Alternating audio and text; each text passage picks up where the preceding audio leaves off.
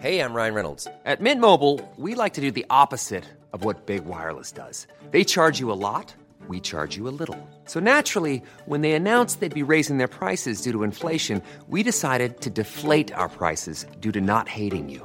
That's right. We're cutting the price of Mint Unlimited from $30 a month to just $15 a month. Give it a try at mintmobile.com/switch. $45 up front for 3 months plus taxes and fees. Promo rate for new customers for limited time. Unlimited more than 40 gigabytes per month. Slows full terms at mintmobile.com. Welcome to Britain is a Nation of. The podcast where we explore British behaviour by unpacking statistics to understand the little differences and similarities between us all. I'm Stuart Henderson, Head of News at Yahoo.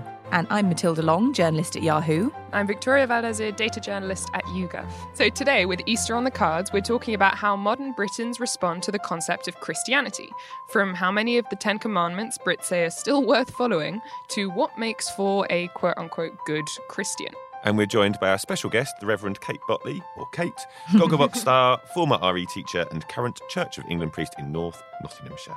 Welcome, Kate. Thank you so much. It's great to be here. Lovely to have you here. So I'm going to head straight to the Bible and to the Old Testament specifically and talk about the Ten Commandments and whether people still think they're important guiding principles. So I've got a question for Victoria and Stuart, not for you, Kate, because I think it will be too easy. Oh, God, you can ask us what they well, are. Are you both confident that you know what the Ten Commandments are? How many of them do you think you know? I'm sure don't kill anyone's on there. That's one of the big ones. Don't blaspheme, I guess. Must be in there. Thou shalt not Yeah, cheat. good start, yeah. Thou shalt Shakespeare. not... is there something about idolatry in there? Yes, there is an idolatry one. Thou shalt not steal, I think, is another one. Mm-hmm. Is it thou shalt not take the Lord's name in vain or something? Very good. Teacher's pet. I am overachieving, I feel, at the moment. So, yeah, I think very well. I reckon I could probably pull a couple more, but yes, I think that I can come out. So I think you know most of them, but I will admit before looking them up specifically, I couldn't remember what they all were. But the YouGov poll I picked up this week asked the public, both Christians and non-Christians, which of the Ten Commandments they think are still important principles to live by. So the population as a whole basically think that 6 out of the 10 Commandments are still important principles for the 21st century. Which ones aren't?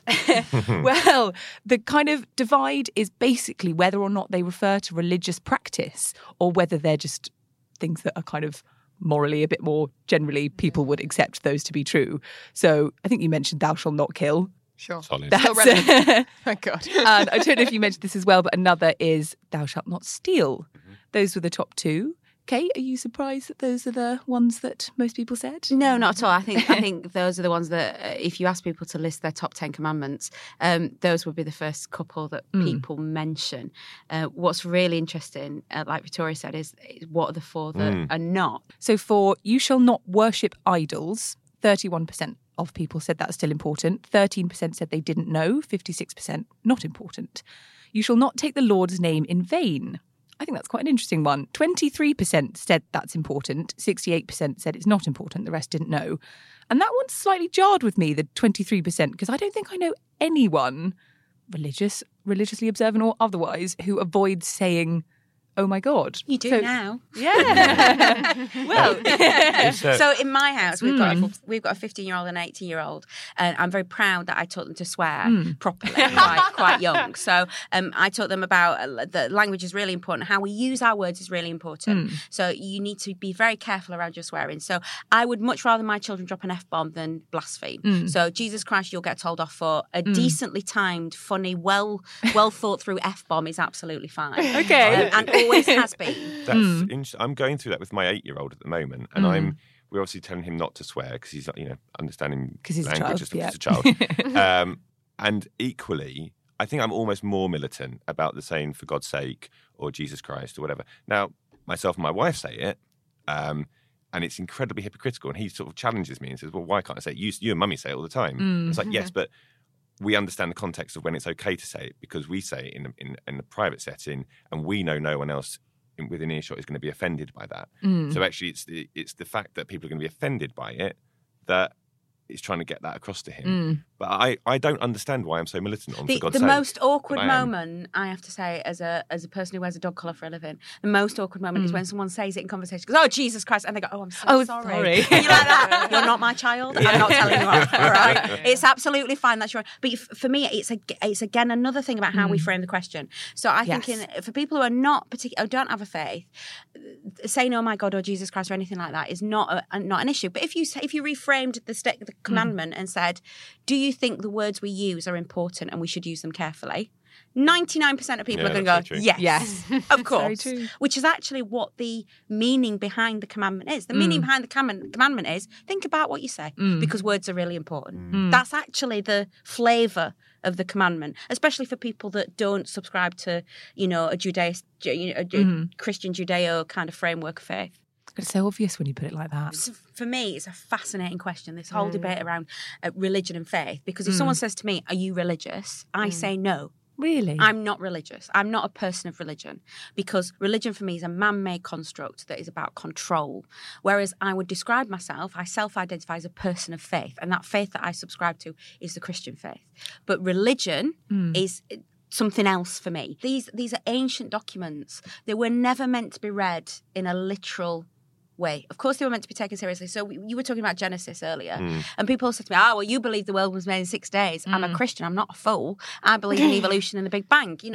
I'm not. What I believe is that these words are a living document, and if they're a living document, then they're not static. They're not birthed and they stay the same. They grow, they develop, they change, and it's our job as ministers of faith to try and see how they might apply to people's lives today. Two more commandments to look at. So one is the first commandment: you shall have no other God before me. 20% said this is important, 68% said not important. And the one that was seen as least important by the population as a whole was keeping the Sabbath. That's fascinating to me. So again, I'd really excuse my ignorance here, Kate, but can you explain a bit what keeping the Sabbath actually means? So for obviously the commandments were written for the Jews as they came out, as the Exodus, as they came out of slavery into the Promised Land. God gave them these rules to live by as they were a new people born into a new place. And there's actually over 650 commandments in the Old Testament. These are just the top 10. Oh, wow. And Orthodox Jews Early will try... from... Yeah. Orthodox Jews BuzzFeed will 1.0. try and live by all the commandments. They're in all nearly 650 of them. They will try and live by all of them. These are just the top 10. So... what happened was they were given this framework to live by in order to help them to blossom and flourish. And then, of course, Christianity came along out of Judaism. It was originally a sect of Judaism because Jesus was Jewish, of course. So these rules were then adopted by the Christian faith. So the Sabbath for Jews is Friday sunset to Saturday sunset. Then because Jesus was resurrected on a Sunday for Christians, that the Sabbath became, for Christians, Saturday sunset to Sunday sunset. So already we see a problem in the rule itself.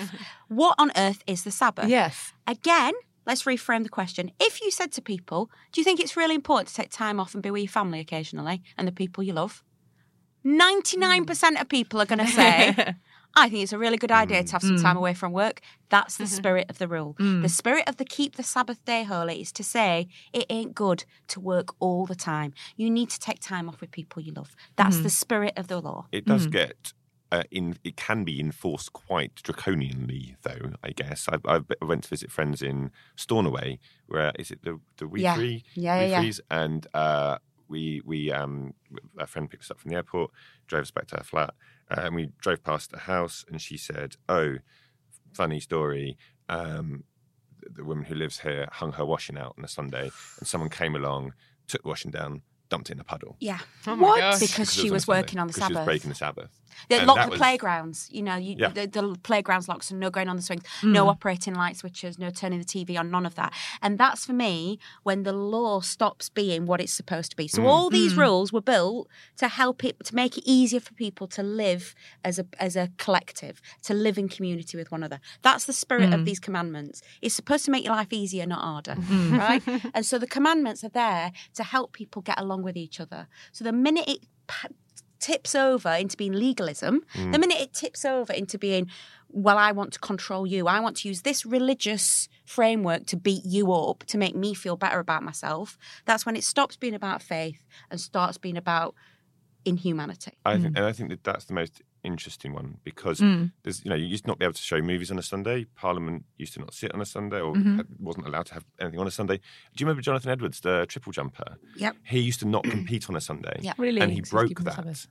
in 1993 or something, during a World Championship or something like that, because he was in a final and the final was I on don't a remember Sunday. that. And he broke that. So I remember when I was younger, a massive thing about Sunday trading. Yep. And Keep Sunday special campaign. Absolutely. It felt like people were arguing it's like the symbolic of the end of times. And I actually do have some sympathy with that. Like, it does feel like Sunday, when I was growing up, I guess I must have been like 15 or 16 when Sunday. I was going to say the word "keep it sacred," which is a religious word. Well, I exactly. didn't. But it does feel like Sunday is like a Saturday to me now. Like, there's barely any difference between the two, and that is sad, I think. Like, our local co-op opens at 11, so it's slightly different. Waitrose closes at 4. Yeah, but I don't know. It does feel like that's that in particular. I thought it was interesting. That's what that commandment was for. The commandment was for to help people live in community and family better. That's the whole point of it. And the whole point of it was to say it's not good to work all the time. You need to spend some time with people you love. And that's the spirit of it. And by the way that Sundays have changed culturally in this country, it means that we do lose that. I had a Saturday job when I was a kid when Sunday trading came in, and I remember having to say to my boss, I'd really rather not work Sundays, and just never getting any overtime after that, never getting any extras, never, because everybody else was prepared to. And that's what I feel sorry for, and that's why I would always fight for workers to have, being a good socialist that I am as well, for workers to have proper time off, because because we don't have Sundays the way that you're talking about, like we used to, there is pressure on people to work all the time. And actually, that's my concern about this particular commandment. And I think if you reframed it again and said, should everyone get time off if they need it? Yes, of course they should. That's what it is. And that's one of the commandments where Christians and non-Christians differed the most. So being a Christian or not doesn't make any difference to whether you think murdering or stealing are bad. Everyone's quite anti, but Christians are 31% more likely than non-Christians to say that taking the Lord's name in vain, you shouldn't do that. It's important that you should live by that. And also 31% more likely to say that I am your God, you shall have no other God before me is important. Those are the biggest gaps. And they're 24% more likely to say that keeping the Sabbath is important. I mean, the idolatry one for me is about values. Where do you put your values? So if you ask that commandment and said, is the most important thing in your life the stuff you own? No, of course it isn't. No. That's the spirit of the law that is being laid down there. Yes, I was thinking. So I throughout this so far, I've been thinking about. I was going to reference something from the Bible, and I'm everything I want to say feels like half knowledge, and I think it's it's really. I'm sure there's like a story about smashing up idols in a church. I think as I was thinking about it, I realised that even I studied religion at school. I'm a lapsed Catholic. But the knowledge just sort of dissipates out of, and I would say I'm probably, quite sort of in tune with like religious stories more than perhaps the average population. And I don't know, it just feels like our hold of what's important, like you're explaining the Ten Commandments in a much more kind of nuanced way. And I literally no one gets that. I reckon. No. It's really interesting. It's the same framework where people say to me, you believe the world was made in 6 days, you believe in Adam and Eve, you believe in Noah's Ark, and you go, actually, it's much more nuanced than that. So it's not a black and white structure. It's not, and someone wrote to me the other week and said, when were you so certain that God existed? And I wrote back and put, any day now. It's called faith. It's not called sure. That's the whole point of it, is that we're exploring it and finding if people come to and say, I just want answers, well, then you'll never get them. That's not what this is about. That is not what this is about. It's that time of the year. Your vacation is coming up. You can already hear the beach waves, feel the warm breeze, relax, and think about work. You really, really want it all to work out while you're away. Monday.com gives you and the team that peace of mind. When all work is on one platform and everyone's in sync, things just flow. Wherever you are, tap the banner to go to Monday.com. There's never been a faster or easier way to start your weight loss journey than with PlushCare. PlushCare accepts most insurance plans and gives you online access to board-certified physicians who can prescribe FDA-approved weight loss medications like Wegovy and Zepbound for those who qualify. Take charge of your health and speak with a board-certified physician about a weight loss plan that's right for you. Get started today at plushcare.com/weight-loss. That's plushcare.com/weight-loss. plushcare.com/weight-loss. That's a nice segue onto my survey. If God does exist, I would like to ask the team, what do you think God looks like? Victoria. So when I was a kid, I always pictured God like one of the dwarves in in Snow White? Yeah, Which one? Yeah. The sleepy one. Oh. The sleepy one. Really? I can still see the image in my head. I was not He's sitting on expecting a big that answer. cloud. Yeah. And he's got like a floppy hat and a big beard. And that's God in my Interesting pronoun there. head. Yeah. He's. It is. Yeah. Matilda. So I went to a Catholic primary school. So I kind of found some of my drawings that I did from school. And I drew God as a cloud with sort of sunshine coming out. So it was never a depiction of God. It was always God behind a cloud. So in the sky, definitely. And it was always something to do with light. But Just that's makes me think of generally the how I baby in portrayed it. The baby in the Teletubbies, yeah. That was essentially what little Matilda thought God looked like. Kate. What does God look like? What does God look like? Everything and nothing is what God looks like. So from my understanding in the scriptures is we're created in the image of God, which means that God, and I'm being very careful with my pronouns here, God is completely unique. So the way I tell it is this. When people on I'm a Celebrity, Get Me Out of Here eat kangaroo balls. Can I say balls on this podcast? Yeah. I think I just have. When people on I'm a Celebrity, Get Me Out of Here eat kangaroo balls, and Ant and Dec say, what do the kangaroo balls taste like? They say, it tastes like chicken. Yes. Kangaroo balls don't taste like chicken. Guess what kangaroo balls taste like? They taste like Kangaroo kangaroo They balls. balls. taste like, but we've got nothing to compare that to because most of us have never tasted that. So what we do is we use a framework that we can understand because we can only understand things in terms of what we have experienced. So what they say is it tastes like chicken, it doesn't taste like kangaroo balls. God is God is God is God. But what we do is we frame that in ways that we can understand. So we come up with men on clouds with beards. We come up with lightning bolts coming out of fingernails. We come up with all this stuff, good shepherds, wise counselors, all these words, none of which will even describe the tiniest end of the fingernail of God if God has indeed got fingernails. But we have to frame it in some sort of way. So no, I don't know is the short answer. But do you see God in any way as a person, as a figure, sort of do you see what I'm saying? As a being. Yeah, as an individual Well, being. to put God into a being means that is a finite, contained entity. So I would struggle with that. And what I've observed in people that I've spoken to about their understanding of God is they've not moved on from being little Matilda that drew the pictures. school, yeah. They haven't. So I will talk to.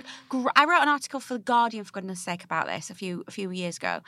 Now, all right, the Guardian. We're not talking. These are the average Guardian reader is an intelligent, educated, articulate person. The number of letters I've got from people saying that they'd never thought that God wasn't if God existed, it was an old man on the cloud. These are people who've developed their thinking in all sorts of other areas, but have not yet moved on from that RE lesson that they did when they were 7, where they drew they essentially drew Father Christmas on a cloud, right? I was thinking, for me, it's Charlton Heston.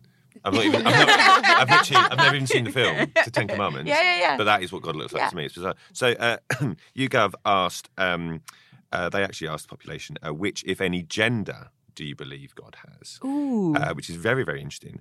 36% of respondents said they thought God is male. That's less than I would have thought, actually. 1% said God is female. Okay. They'd be listening to Ariana Grande. I think they asked it they asked it in response to the song coming out, actually. Ariana Grande's God is a woman. God has a different human gender identity, 3%, so not male or female, but has an identity, as you were talking about, Victoria.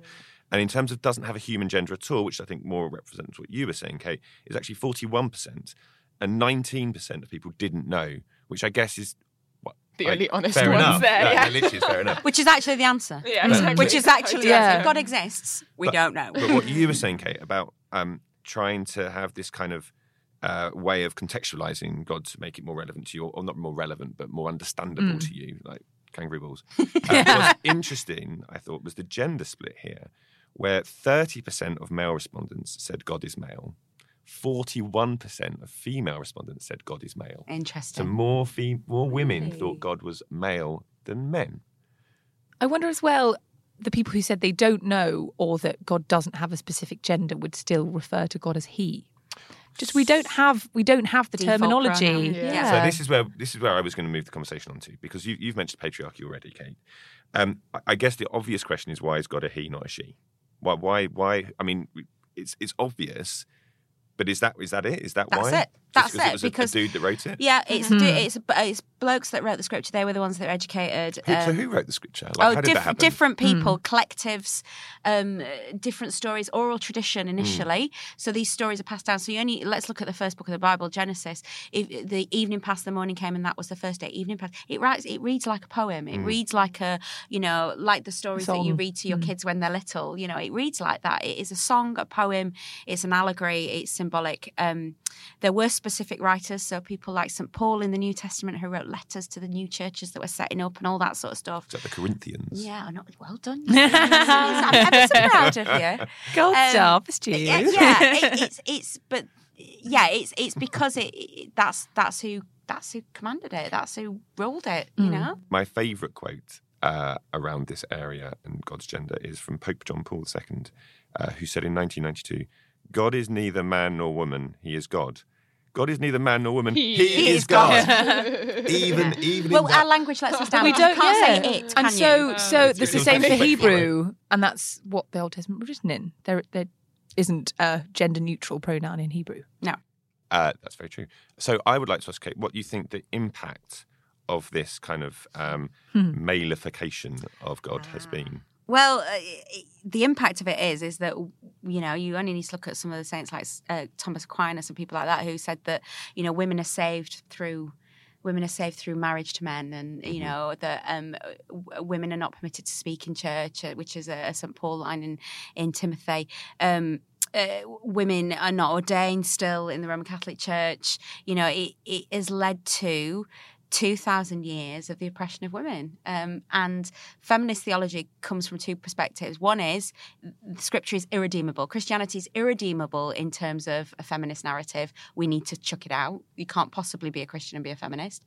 Or, I'm not from that camp, surprisingly, or the feminist theology perspective that it's all redeemable, but we just need to search a little bit harder to find the stories of women. So, for example, we've got Easter coming up really soon. Who were the first witnesses to the resurrection? Who were the ones who found the empty tomb? I think it was the women. Yeah. Who were the ones that stayed with Jesus while he was on the cross? I think it was the women. So the stories of women are there, but we don't know them. I can give you an example, a hard example. I was in church the other week, and I was sat at the back of church. Someone was doing the prayers at the front. Great bloke, real good friend of mine, and he was saying his prayers, and he did help us, Lord, to be like Noah, following your word wherever. Help us, Lord, to be like King David, and help us, Lord, to be like. And he did a series of examples of people from the Bible, all men, who he was holding up as an example. And afterwards I went up to him and I went, "You never mentioned one woman." And he went, "I never thought." You need to be pointed out. I never thought. And so what happens is we just need to be even more vocal. We just need to shout just a little bit louder. And we're getting there. We are getting there, but it's a work in progress. And it can be very disheartening at times to be a woman of faith. Who are the women worth mentioning then? Oh my word! Some of them don't Yeah. even get names. That's one of the bad things in Scripture. Is some of the women don't. So my favourite is the woman at the well. She doesn't have a name in Scripture. We don't know her name. We'll never know her name. Fail the Bechdel test. I know, right? So Jesus is at the well. He's at a well in the middle of a town in the middle of the day. He's been doing busy teaching. He's really tired. He's really thirsty, and he goes to the well at noon. So already alarm bells are ringing. Women, no one goes to the well at noon. All right? Everyone goes first thing in the day when it's nice and cool. So there's a woman at the well at noon on her own. This is all very dodgy. Scandal. So she's obviously upset somebody, or she's obviously done something she shouldn't because she's there alone. Women go to the well first thing in the morning when they can talk to their friends. That's where women go. So she's at the well on her own. I already like her. She's already feisty. She's already either done something really bad or shot her mouth off about something. Jesus comes along and goes, can I have a drink of water? Now, Jesus is a man on his own, a Jewish teacher and scholar that would have been known, and he approaches the woman, okay? And what she should do, according to the structures of the society, is just give him the water and get away from there as quickly as possible, because a man and a woman alone together, alarm bells are ringing. She turns around and she goes, who are you? I love her. She's feisty. She's feminist. He asks for a drink of water. She gives him a drink of water. They get into a debate about theology. So she doesn't just give him the drink and back off. She starts asking him about his teaching and what he's talking. What are you talking about then? Who are you? What are you doing coming around here spouting your theology? So she starts having a bit of an argument with him about the scriptures. She is an absolute feminist heroine of mine because she doesn't shy away. She doesn't back away from the conversation. Then the disciples pitch up and go, whoa, what's going on here? What's she doing at middle of the day? What are you doing arguing theology? The 12 male disciples, they're completely freaked out by her because she's and she keeps going and she does not back away until Jesus goes, hey, you're great, you. And so she's one of my, and we will never know her name. And when we read that story, for years and years, that story is pitched as a little postscript in scripture, a little kind of aside. But actually, when you pick off all the cultural stuff in it and you go, just a minute, this is a really big deal. And there are hidden messages in scripture all the time about the way that women are behaving and the way that women are standing up for stuff. Do you think scripture, within the context of its times, do you think it was represented women more fairly than perhaps they were treated in society, or less fairly? Did they reinforce prejudice? Did it reinforce prejudices? Or I don't know. For example, Mary Magdalene. When I say the word Mary Magdalene, especially to people who have been cradle Catholics, we go, "Oh, she's a naughty lady, isn't she?" She's not. Nowhere in Scripture does it say that Mary Magdalene was a sex worker. It doesn't say it anywhere. It's something we've layered on her over the years. That's fascinating. Which is, if you actually go back and look, at no point does it actually say that she was a sex worker. It was just she was feisty and she poured perfume on Jesus' feet, and feet were like genitals. You know, they're that sort of sacred. They're that kind of, you know, it's very intimate to touch someone's feet. And so that's why she was interpreted as being a woman of ill repute and a way of attaching shame to her. You know, and that she couldn't possibly be the witness to, she might have been witness to the resurrection. She might have been the first, but she was a woman of ill repute, inverted commas. You know, and that's what we've done, is we've layered up on these women. You know, you can either be the virgin or the whore. You're either the Virgin Mary or you're Mary Magdalene. You can't be somewhere in the middle. That's still a way that women are undermined by using sex to shame them. That's happened to Mary Magdalene. That still happens now. Absolutely. You know, and it's that sort of thing of, we just need to take off the layers and go, oh yeah, actually, where is the real woman in this? And just things like Jesus speaking to women. At the time, a rabbi speaking to a woman, that is we cannot comprehend in our Western 21st century mentality how revolutionary it was that Jesus actually had a conversation with a woman. The reason Jesus was a man, as far as I can understand, because obviously I believe in the incarnation. I don't believe Jesus was just a person. The reason that Jesus was a man and God chose to have a son of God and not a daughter of God, as far as I understand it, is because women weren't listened to, women weren't heard. You know, you couldn't have a court of law in biblical times if there were just women present. Women weren't reliable witnesses. So you could have 1,000 women in court who'd seen the guy nick the donkey or whatever. If you didn't have a man as a witness, it did not count, because women's testimony didn't count. But isn't it circular? Because it's God's world, isn't it? So why is it that in God's world women weren't listened to, or women weren't respected in a way that then meant that God had to, I'm pretty sure, had to create a male incarnation? Because that sucker called free will. You know, that whole free will thing that we've got. You know, damn it. If we were made, as I believe it, if we were made completely obedient, then there would have been no need for salvation anyway. There would have been no need for an incarnation anyway. So, broken world. God says, right, what can I do to help people? What can I do to intercede and intervene? And how can we teach them the ways of faith? I'll send a messenger. This person needs to be a bloke. But so you think God created men and women, and then humans amongst themselves created a society in which men had power over women? That wasn't God's doing. No. That was a human absolutely not accident. Yeah, that was that sucker called free will. Right. This is a good segue actually into the poll that I wanted to talk about, which I mentioned earlier, which is about what makes a quote-unquote good Christian. So to what extent is it necessarily obligatory that you have to follow some of these traditions that we associate with Christianity, or are those not necessarily actually what defines Christianity? So the way that we chose to do this was to poll people with giving them a list of Paul's so-called fruits of the Spirit from the Galatians. Is that how you pronounce it? Galatians?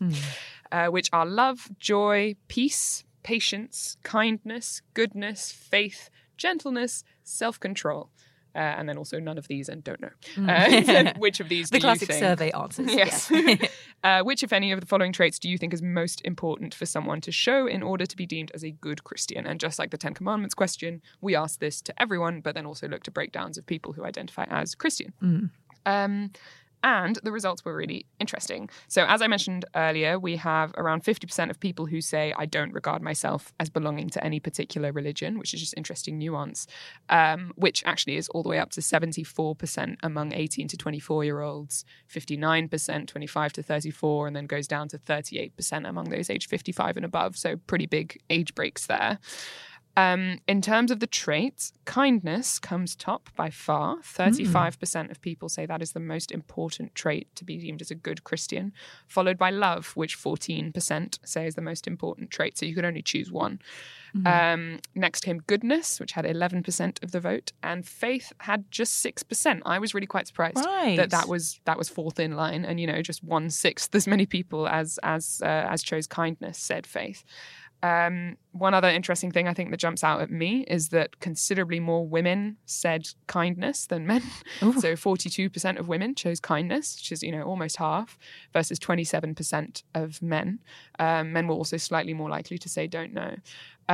Across the age breaks, aligning with the fact that younger people are less likely to identify as religious, more of them said don't know, but the kind of order in which they ranked them, if you like, is the same across all ages. Everyone says kindness is most important, followed by love, followed by goodness, followed by faith. Where would you put faith on that list? Because I think that is the most interesting one. So I'm going to take it back to the question. I'm going to start at the idea that you can be a good Christian is a crazy notion to me, because I'm a terrible Christian. And I think that kind of the basic point for me of Christianity is that I am an absolute failure, and all Christians are. We mess it up continually. We get it wrong. We're hypocritical.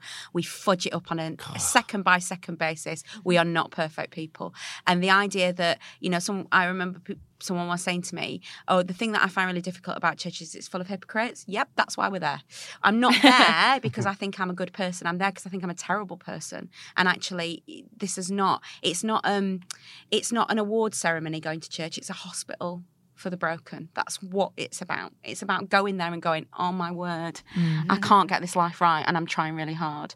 So it's interesting to me that we continually frame the idea of being a good Christian about being a good person and doing kind things and being nice.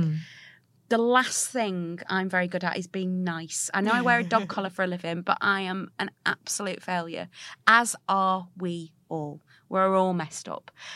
So this sort of narrative, because people go, well, that's not very Christian of you, is it? Well, remind people, whenever anyone says to you, that's not very Christian of you, Jesus beat people with whips and turned tables over in the temple and got really angry. With whips? Yeah. That story. Do you not remember that with the moneylenders? Where that was the one you were talking about smashing the idols. So he got into the temple and there were people changing money and made it into a bit of a marketplace, got really angry, chucked tables over, got a whip, beat people over the head with it. So when you say, when people say that's not very Christian, you need to remind people that Jesus himself lost his temper. So this idea that we're somehow perfect people is an absolute anathema. But it's about what you're striving to be, right? So even if it's not what you are at that point in time, if you think, you do get angry, you turn over a table and then you think, right, what am I going to do next? Love is the top one for me. Love would be the absolute top one, because we do some stuff in love that is tough, don't we? So the reason Jesus turned over the tables and beat people with whips is because that's what they needed.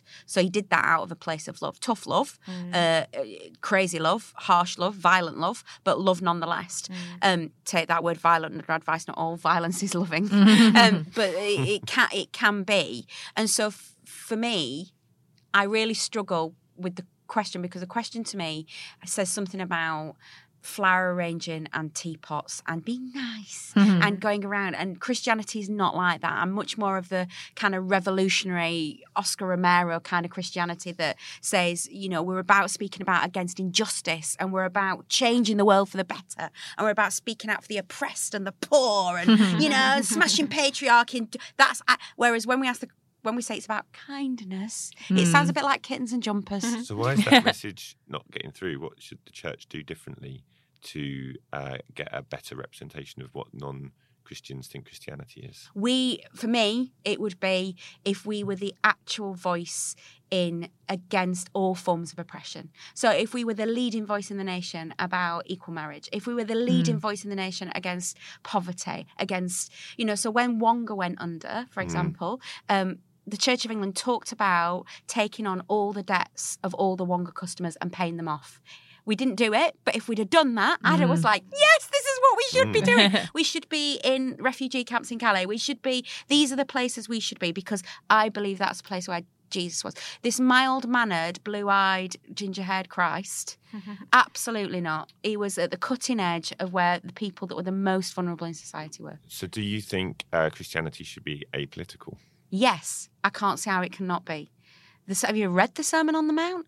It's like a socialist manifesto. Not for a while. I mean, obviously, not everybody who professes to be Christian comes from a same political viewpoint as I do, but most of the Christians that I know, and this is not in any way done a survey or anything, but most of the Christians that I know that identify as Christian are the rabble rousers, the revolutionaries, they're tying themselves to chain link fences at arms bases, and also, and that's Christianity's not about kindness and being nice.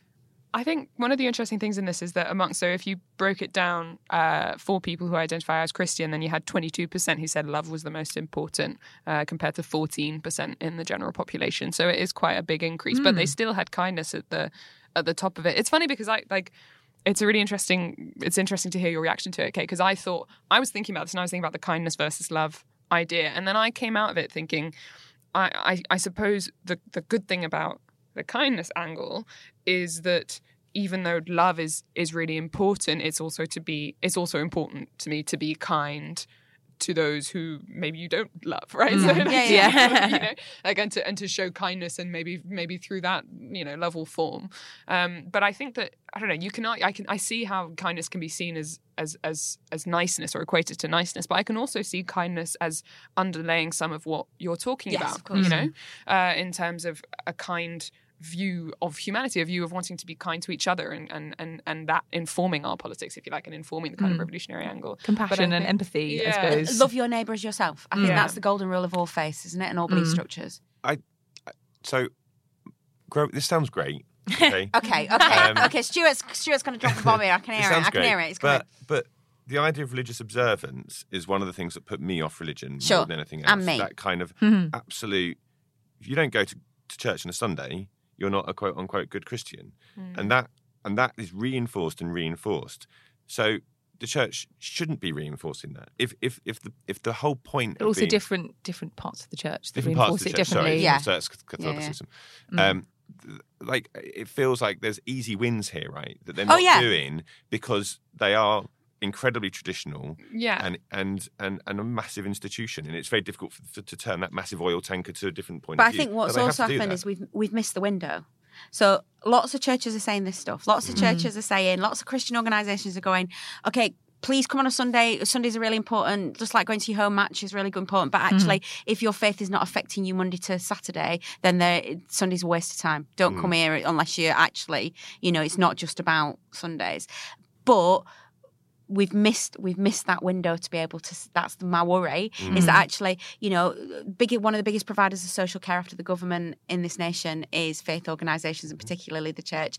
We set up most schools. We set up most football clubs. We set, that's why these things were set up, because the church was, especially in the Victorian era, was a force for social good, and then we stopped.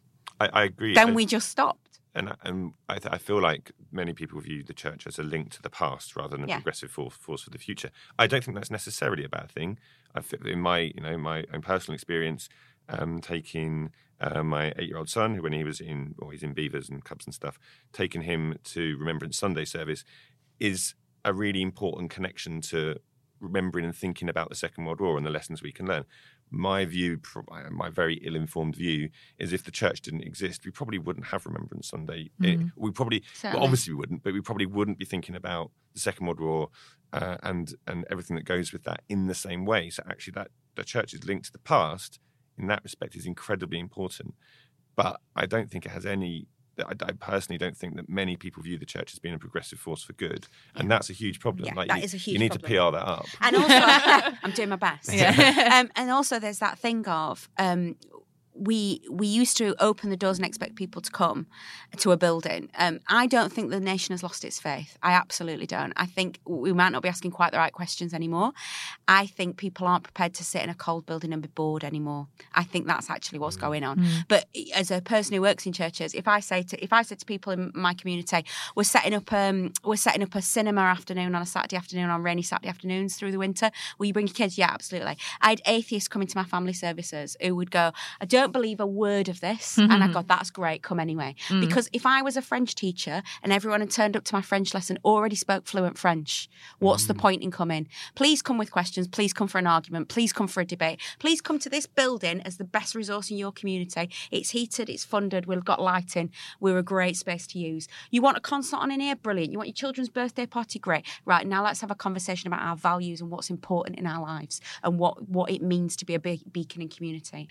For me, the question becomes, if you come to a point where you say, for example, come to the church, come to this Christian space and let's talk about our values, where would the line be between someone who shared exactly the same set of values as you did, but just didn't call that Christian or didn't call themselves Christian? What's the difference when Christianity becomes just It's that? $1 million question. For me, it's about where do those values come from? Where does the energy? Where's the power? Where's the motivation behind wanting to be better and wanting to build community? And for me, that motivation comes from what I call God. Yeah. Now, other people might go, well, I call it love, I call it the universe. You know, you hear people using this language all the time. And when people tell me about the God they don't believe in, I don't believe in that God either. You know, so they go, I don't believe in an old man on a cloud. No, neither do I. But I do believe there's a power that unites us as humanity. Yeah, I have a name for that power. And for me, it comes down to those conversations, is that actually we overlap much more than we think. So people, as a Christian, people have so many presumptions about what I believe in and what I subscribe to. And actually, 9 times out of 10, we're the same. So, you know, this whole kind of like, people think I'm absolutely certain that God exists. No, could be wrong. Could be wrong on this one. It's called faith. It's not called sure. You know, it is nuanced. It isn't measurable. It can't be ticked in a box. It will change. I might not believe tomorrow what I believe today, you know, and I think part of it for me is I wasn't brought up in a faith. I found faith along my journey. And so I wasn't ever made to go to church or made to go to Sunday school or any of that sort of stuff. And so I came at it from a different perspective. Yeah. But what would you say for you would be the difference? I absolutely see that there are lots of overlaps, but what would be the difference for you between yourself? What makes someone a Christian? Yeah, what makes someone a faith, Christian? For me, it's faith in the resurrection. It's believing in the resurrection. And that's the stop point, isn't it? You know, because I know it makes no logical sense to believe in a man that was raised from the dead. I know that. Yeah, here I am. And that's the stopping point. You know, so many people that I've spoken. So Ed Byrne, really good friend of mine, one of the patrons of the Humanist Society. Me and him get so far down the road together, and then we get to the resurrection point, and I go, "Okay, I'll see you." That's the point where we go. All right. It doesn't mean that you don't have faith. And I would never presume to say to someone, "You're not a Christian," or "You are. You're in this club," or "You're not." It ain't for me to choose. That is not my gig. You know, and I do believe in an afterlife. I do believe in a place of love and light and joy and all those things. I'm not sure if I believe in hell in a rigid framework in the same way that other people might believe it. But what I do believe is that we're loved, absolutely loved, despite all our flaws and mess ups. May I ask a random question? Yeah, you can ask whatever you like. What do you think social media has done to Christianity? I don't really like Christians on Twitter. Because what happens is, like all things, it polarizes. Yes. So actually there's some brilliant voices on social media. For me, it's been really useful as a tool because a lot of the time people will message me and go, you're the only vicar I know. They don't know me, but they're like, I had a woman a few months ago whose father had died and somebody had told her that because he didn't go to church, he wasn't allowed a Christian burial, which is absolute nonsense. And she'd seen me on telly and messaged me and gone, is that true? No, it's not true. And I was able to put her in touch with a local priest that I knew that lived near her. I've never met this woman. She lives on the other side of the country to me. But because of social media, I was able to make that happen for her so her dad could have the funeral he wanted. Wonderful, brilliant. But, of course, you get, like all things, you get people who... The stories that make the headlines are the Christians, and I use the word Christian lightly, Christians throwing things at women outside termination clinics. Yeah, they're the Christians that wanting to I don't know, persecute people from the LGBT community. Because there are what social media has done is those preconceived ideas that people might have about Christians. It's polarised that, which is both good and bad news, because the good news for me is it makes it really easy for me and for Christians like me Do you feel to be good. The Pope's on Twitter. Yeah. And he just basically posts messages that I would say fulfill the principle of love and of faith. Like, he just posts really nice tweets. It's a really good tweet. And it's things like, like on my Instagram and stuff, I'll post a picture of myself going out on a night out and people go, oh, I love you, you're like a normal person. I am a normal person. And that still comes as a surprise to people. So people will stop me in the street and say to me, are you allowed to wear shoes like that? Are you allowed to Who's going to tell you off? Are you allowed to drink? Are you allowed to? Because the idea is that we are some sort of holy little bubble rather than deeply flawed people like everybody else, just trying to make our best in the world. Okay, so at the end of each show, Kate, we like to wrap up with a Britain is a nation of, and then try and summarise what Britain is a nation of. Do we have any thoughts? Well, the thing that struck me with the surveys we've looked at is how many people say don't know. The answers have often been don't know. I had a suggestion for once, right? How about Britain is a nation of Christians with a small c? So, like, we don't think we're religious necessarily, but actually we inhabit and we live by many of Christian values. So we are Christian, we just don't know it. Does that make sense? I would go with Britain is a nation of people of faith, whatever faith means to them. Because I would say Christian is probably too prescribed to one set. Okay, yeah. Or I'd go, Britain is a nation of healthy agnostics and long may they live.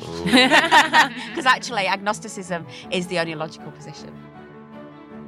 If you'd like to see the full results of these surveys, visit YouGov or find in-depth articles and analysis on uk.news.yahoo.com/BNO. We'll be back next week with more discussion around British stats and behaviour, so please subscribe if you've enjoyed today's show, and feel free to reach out on Twitter using #BNO.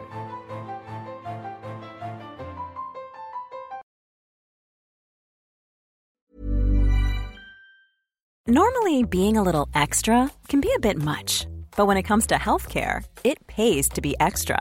And United Healthcare makes it easy with Health Protector Guard fixed indemnity insurance plans. Underwritten by Golden Rule Insurance Company, they supplement your primary plan, helping you manage out-of-pocket costs without the usual requirements and restrictions like deductibles and enrollment periods. So when it comes to covering your medical bills, you can feel good about being a little extra. Visit UH1.com to find the Health Protector Guard plan for you.